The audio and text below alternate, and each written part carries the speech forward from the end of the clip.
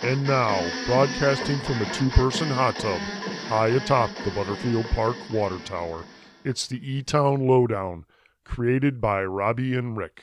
And now your handsome hosts, PK and Rick. Welcome to another special edition of the E-Town Lowdown COVID-19 pandemic. Today is Wednesday, April 29th, 2020, and I have our good friend Pamela Dunley, the president and CEO of Elmhurst Hospital, on the line. How are you, Pam? I'm great. How are you, Rich? I'm doing well. Every day, again, seems like Groundhog Day. Every day is kind of the same as the previous day. Not a lot of change. I'm hoping that things are changing a little bit on your end. Do they seem to be?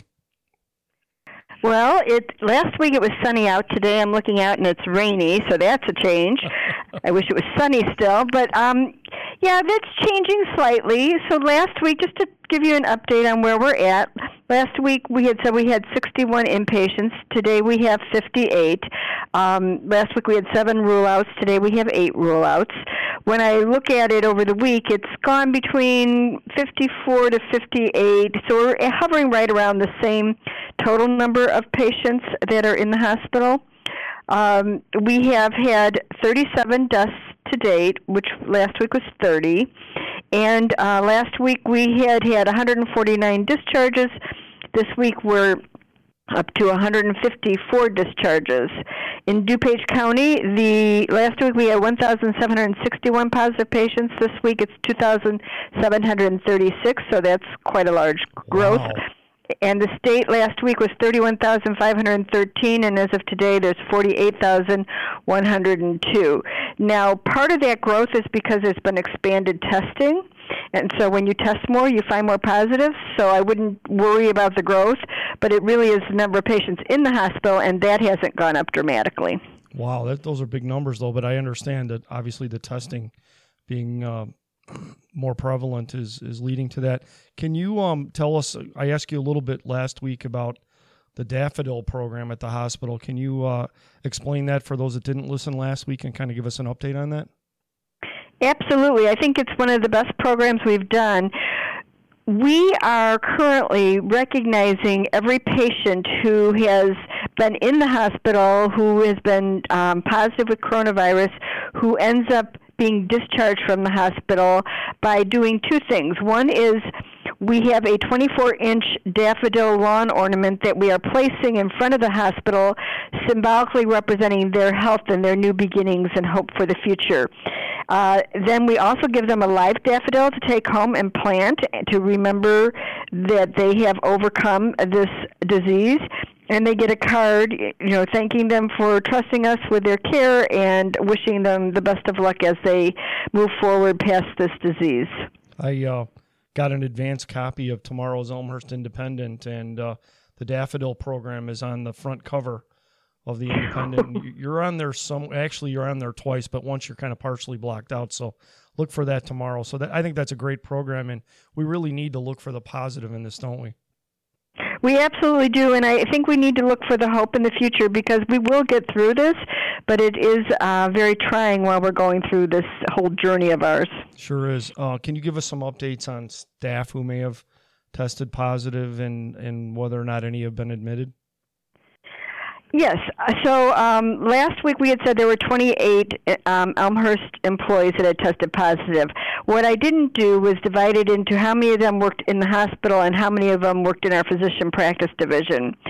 So this week, Elmhurst Hospital has 18 staff that work in the hospital that have tested positive and 15 staff that work in our physician practice division that have tested positive, for a total of 33 staff members. And of those staff members, to my knowledge, none of them are hospitalized. We did have one laundry employee hospitalized, and I believe she is out of the hospital at this point. Great. You don't want any to test positive, but those numbers seem to be pretty low and not increasing too much. And the fact that some of them were on the physician side, what exactly does that mean when they're not on the hospital side? Well, that means that they're employed within our outpatient physician offices, so the Elmhurst Clinic, Elmhurst Medical Associates. They work in those areas. They do not work in the hospital. Many of those places have not been seeing patients or seeing them just through virtual visits. So it means that most of them, if not all, were community acquired. And in the hospital, of those 18, only a few worked on one of our COVID units. The rest of them worked in areas that don't see COVID patients. So that means that they were most likely community acquired, getting COVID, which should be expected, because in the hospital we take all kinds of precautions to prevent the spread of the disease, but in the community it's a lot harder to take precautions because you don't know who's touched what and whether they've been positive or not, and they may not even know they were positive. One of the questions I was thinking about earlier was if somebody off the street were to, be able to watch a video camera of what's going on in a COVID unit, would it kind of look like science fiction in terms of how staff are dressed? Well, it might look like you're an astronaut in some ways. I mean, you're covered, your eyes are covered, your mouth is covered, your hands are covered, you're totally covered. And it might look a little odd to even look at some of the patient rooms because we've done things like, so we don't have to use a lot of personal protective equipment up. We have these long tubes now that bring their IV stands outside into the hall. So you've got tubes coming from the patient going out into the hall so we can check medications and do things without having to go into the room. And then we've been using this new kind of helmet on patients for breathing so they don't have to get a ventilator. And so it looks like an astronaut on top of helmet over their heads, and they can breathe oxygen through that without having to be intubated in a tube and them giving them ventilation. Wow. I had a few friends reach out to me last week and say, hey, did you hear that the governor called out Elmhurst Hospital as being a great test site and doing a lot of good things? So did you hear all that press, I assume? I did hear about that, and I'll tell you a little bit about what he was talking about. So the state has opened some testing sites, I'm sure you've heard that, where they will allow people who have symptoms to go through the site. I think there's a charge to it. And healthcare workers and first responders who want to be tested, they can go through the sites as well. And so the state needed people to run the tests. And there are only 12 hospitals in the state of Illinois who have the Abbott M2000 platform that can run these tests. And we are one of the 12 hospitals. So the governor's office reached out to us and asked us if we would run some tests for this testing site, the new one in Aurora. And so we are providing 300 tests per day. We are running for the state so that people can get these test results back. The program's only scheduled to go to the end of June. Okay. I don't know if it'll be extended, but we'll be doing it up till then. Do you, just an off-the-wall question, when you take temperatures of employees, for instance, because a lot of folks in the community are going to have to start abiding by different rules, do you use, for lack of a better word, those temperature guns that you point at a forehead? How does that work? Well, we've done several things. We've done a regular thermometer we have a digital thermometers that are better than the little ones you buy in the store. They're that we use when you go to a doctor's office. You've seen them. They've got little covers on them. We've done that. We also use the guns. So we do have guns at all of our entry-level sites into all of our organization. And we've done it on the forehead, and then at times that seems too low, so we'll do it on the neck. The neck seems to be a little bit better receptor for accuracy. So if you have a gun at home, because I got one from Amazon for my house, try it on your neck, because if you're having trouble when you do it on your forehead and it doesn't seem to be the right temperature, the neck seems to work much better. On the side of the neck? On the side of the neck, okay. Correct, under your earlobe. Okay, because I really think a lot of businesses are going to be having to use these, it sounds like, going forward. I don't know. It's going to depend on how the governor's latest edict is interpreted. Can you give us an idea then, system-wide and at Elmhurst Hospital, what your testing capabilities are at this point? Yes, we're still only allowed to test. We only have enough supplies to test 600 patients per day, so that's across the system. Of that 600, 300 of them are for this state for that testing site. So primarily we do about 300. But I think this week we will be advancing the number that we can test, and the reason is our reference lab that we use, ARUP, A-R-U-P, ARUP, they just notified us that they have now gotten more testing capability, and so they can test up to 500 people per day, so we can do the testing and send it to them and get the results back, and we'll get that turnaround time fairly rapidly, just like we do here. Not quite as rapid, but within 24 hours to 48 hours. And so we'll be able to do even more testing, which will bring us up to about 1,200 per day. I know the governor's latest guidance said that they were going to allow some elective surgeries subject to whatever their specific guidance was. Can you tell us a little bit about that guidance and whether it's going to allow you to get up to the level of elective surgeries you were doing before the pandemic, and if not, approximately how many you'll be doing?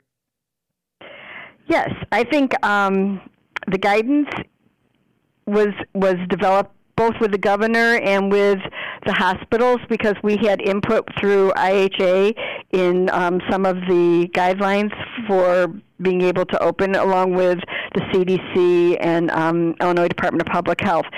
So what we're going to be able to do is, as of May 11th, as long as we meet some criteria, which is that we have 20% open beds for intensive care patients, 20% availability of ventilators, and 20% availability of regular medical surgical beds, we can then be able to open to elective surgeries.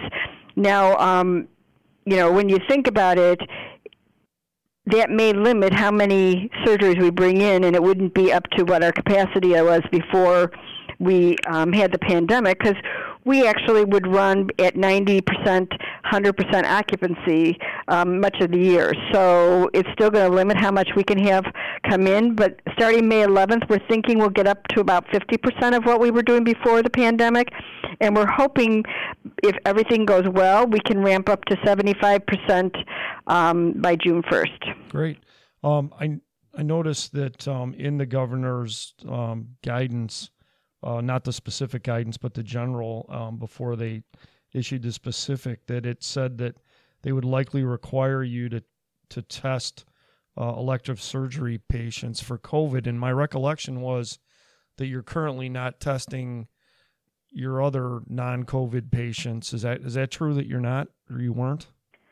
We weren't, and you're right. That is one of the requirements. We have to test patients prior to surgery to make sure that they are not positive for COVID, and that will start when we start bringing back the elective surgeries. We also have to have a surgical steering committee that looks at all of our processes, so to make sure the staff feels safe, to make sure the patients feel safe, etc. But we have that surgical steering committee started, and they are developing all the criteria for what patients can come in, how we will test patients, how long before the surgery they need to be tested, what door we bring them in to keep them safe, to make sure it's clean. But we believe that we will be able to have a very, very safe, seamless process for our patients to come back in and start having elective surgeries. Great. A couple of weeks ago, you scared me like crazy when you told me that one of the key indicators of whether somebody would suffer from COVID worse than others was obesity. And so I have a follow-up question, and that is, because it's a disease that attacks the lungs, are smokers faring worse or the same as others through this?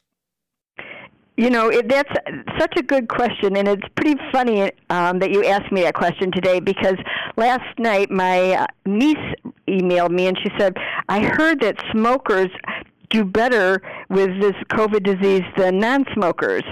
And I'm like, what are you talking about? So she sent me a link that was a doctor from Northwestern who was talking about a study in Italy and somewhere else that said that smokers seem to not get as sick as non-smokers. So they were saying, oh, should we start putting nicotine patches on people, or should we have people start smoking so they could not be as sick with the COVID?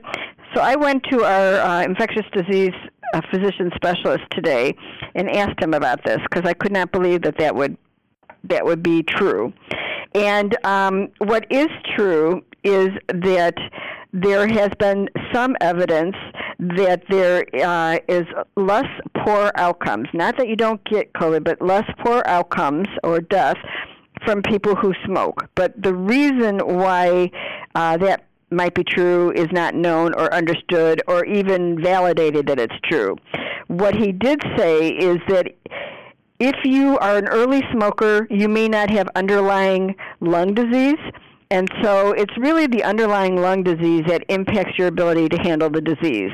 And so if your lungs are bad from smoking, which would be related to the tar in cigarettes that impact your lungs, then you would have trouble. But if you don't have the underlying lung disease, it may not negatively impact you. But he said those studies are not validated yet, and he would never, ever say that the risk of smoking is much more dangerous on your health overall than trying to smoke just to not have a bad outcome from COVID. Sure. It'll be interesting to see how that shakes out in, a year or two from now, the research, but you would certainly assume that a smoker would fare worse, but who knows? You've probably heard in the news every once in a while folks saying that the virus doesn't do well outdoors.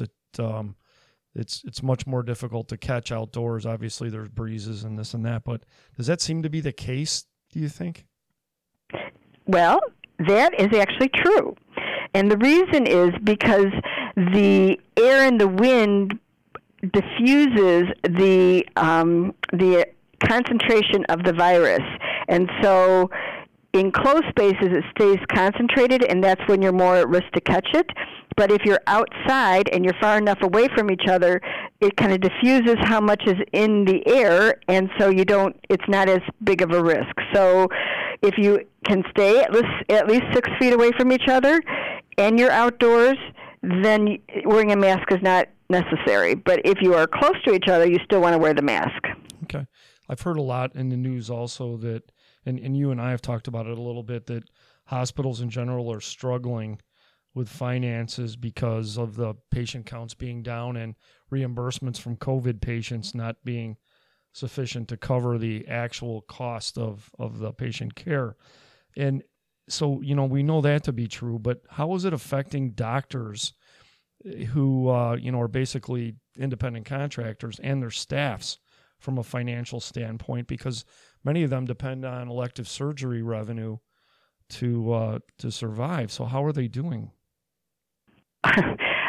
So I think doctors who are employed by health systems are faring slightly better because the health systems are bearing the brunt of the cutbacks in terms of their revenue coming in.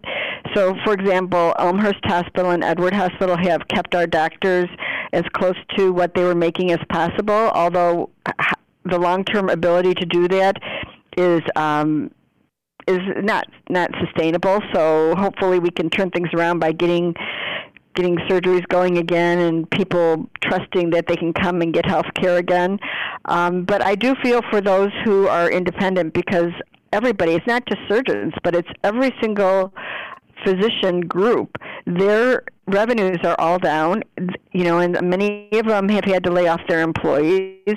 Many of them, don't know how they're going to pay their rents and how they're going to continue in business, and may actually want to get employed where they've wanted to keep independent in the past, because this is really hard. It's just like small businesses. I feel for all the small businesses. This is a very difficult time when you have, not a lot of other ways of making money and not a lot of capital or cash hanging around to weather these kind of storms that we were not anticipating. Sure. So, I do feel for us. I do feel for the doctors. I feel for a small business. And the sooner we can get this economy moving, the more we're going to try from our end to handle this illness so that people can feel confident and can get back out and the governor can allow businesses to start again. I think, you bring a very unique perspective because you're not just an administrator, you're a healthcare professional too. That was a lot of your career. And so I just am curious from what you're hearing from colleagues, whether you think will we have a vaccine someday, or is there a possibility that won't happen? We will have a vaccine, but when is the question. The question is when, and it could be a year to 2 years before we have one that has been proven and is safe. And, it takes a lot of testing, but we will have one day. I've asked as many doctors as I know, and they've all said we will have one. It's just when. I just hope that because it's such a worldwide problem that the resources are just going to be thrown at it left and right, and maybe they can change that timeline a little bit, but obviously they have to see how patients do over time, and they can't make the clock go any faster. But I appreciate your time today, Pam. I hope that the staff's hanging in there. You get the feeling that they are? I'll tell you, I couldn't be more proud of the staff in our organization, and particularly here at Elmhurst Hospital. We have the best, most compassionate, most caring and dedicated group of individuals who want to do whatever it takes to make sure that our patients are safe, that their own families are safe, and take care of each other. And, and being in this community with all the community support, we're just very blessed. And I feel so bad for other organizations across the country that don't have this kind of support or resources. So I really appreciate these podcasts. I think they're extremely important for the community, and I appreciate you and everything that you're doing for our community. Well, thanks so much, and I wish that our community could send a whole bunch of virtual hugs to you and your staff. We're looking forward to the day when we can hug again, I guess, and get near each other. So thanks so much for your time. Have a great week. Keep doing the good work that you and your staff are doing, and I look forward to talking to you next week. Thank you, and you be safe. Now more than ever, we're asking the community of Elmhurst to please fill out your U.S. 2020 census. It's quick, safe, and easy, and you can do it online at my2020census.gov. Thank you. Hi, Scott Lamort here, drum major of the world-famous Elmhurst Armpit Orchestra, and you are listening to the E-Town Lowdown with your hosts, Robbie and Rick. And now, it's time for another installment of One Ponce Time with Lowdown legend PK and his overly enthused yesteryear expert friend, Elmhurst History Museum Director Dave Oberg. Hey, boys and girls. One Ponce Time. Did you know that a woman claiming to be the Grand Duchess Anastasia, the daughter and heir of Tsar Nicholas II, once called Elmhurst home? In 1945, a woman calling herself Eugenia Smith came to Elmhurst and lived as a guest in the home of Mrs. W.H. Emery at 284 South Kenilworth for 17 years. A talented artist with a strange accent, Smith worked for years on a biography of Anastasia, claiming to have been a confidant of the young noblewoman. Then she shocked the world with a much more dramatic announcement. She was not a confidant of the Grand Duchess. She was the Grand Duchess herself. Okay, so let's dig a little deeper on this one. So when Vladimir Lenin and the Bolsheviks seized power in Russia during the October Revolution of 1917, they imprisoned Tsar Nicholas II and his family, moving them to Yekaterinburg. And there's a bloody civil war going on at the time in the fledgling Soviet Union, and the Bolsheviks began to see the royal family as a growing threat, if you will, a rallying flag of sorts for their enemies. And so on July 16th of 1918, the Bolsheviks executed the Tsar, his family, and several loyal family retainers. And that should have been the end of the Grand Duchess Anastasia's story. But in the years to follow, more than a dozen women would come forward claiming to be Anastasia. Each had fantastic stories of escape from her would-be executioners. Most of them were quickly dismissed as imposters, but there were two that seemed to have greater credibility and really captured the public imagination. The first one, Anna Anderson, seemed to know a great deal about the Grand Duchess, and she would inspire the 1956 film Anastasia, starring Ingrid Bergman, a classic film, actually.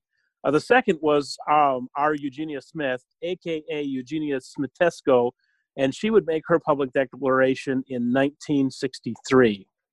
Mrs. Smith actually had presented the publishers, Robert Spellers and Sons, with a manuscript that year detailing the miraculous escape of Anastasia with the help of a soldier named Alexander, who had been a Tsarist loyalist. And she claimed that she was a confidant of the royal heir. And as they explored the manuscript, she seemed to know an awful lot of incredible detail about her, perhaps more than even the closest friends would have known. And so when the publishers asked her, she replied, "Well, I am the Grand Duchess," in her very thick, mysterious accent.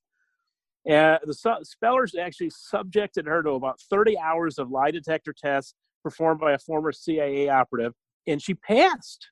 And so Robert Spellers and Sons committed to publishing her autobiography, and Life magazine carried excerpts, including sensational accounts of her escape.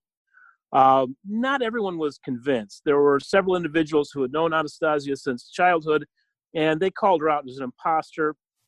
And an anthropologist compared photos of Eugenia Smith from the 1920s all the way through the 60s with those known images of Anastasia, and noted there were some really distinctive differences in facial features. There was also a Chicago woman who came forward claiming to have given Smith some Russian lessons and noting that she actually spoke with a Romanian accent. Nonetheless, Eugenia Smith proved a sensation. A lot of readers snapped up copies of the Life magazine, and her book, Anastasia, the Autobiography of the Grand Duchess of Russia, was published in October of 1963. And by now, Smith had moved on from Elmhurst to New York City, where she was quite the fixture for a while in the city's social scenes. She had moved to Newport, Rhode Island in the 1970s, and she would while away her time painting scenes of life in the royal Russian court.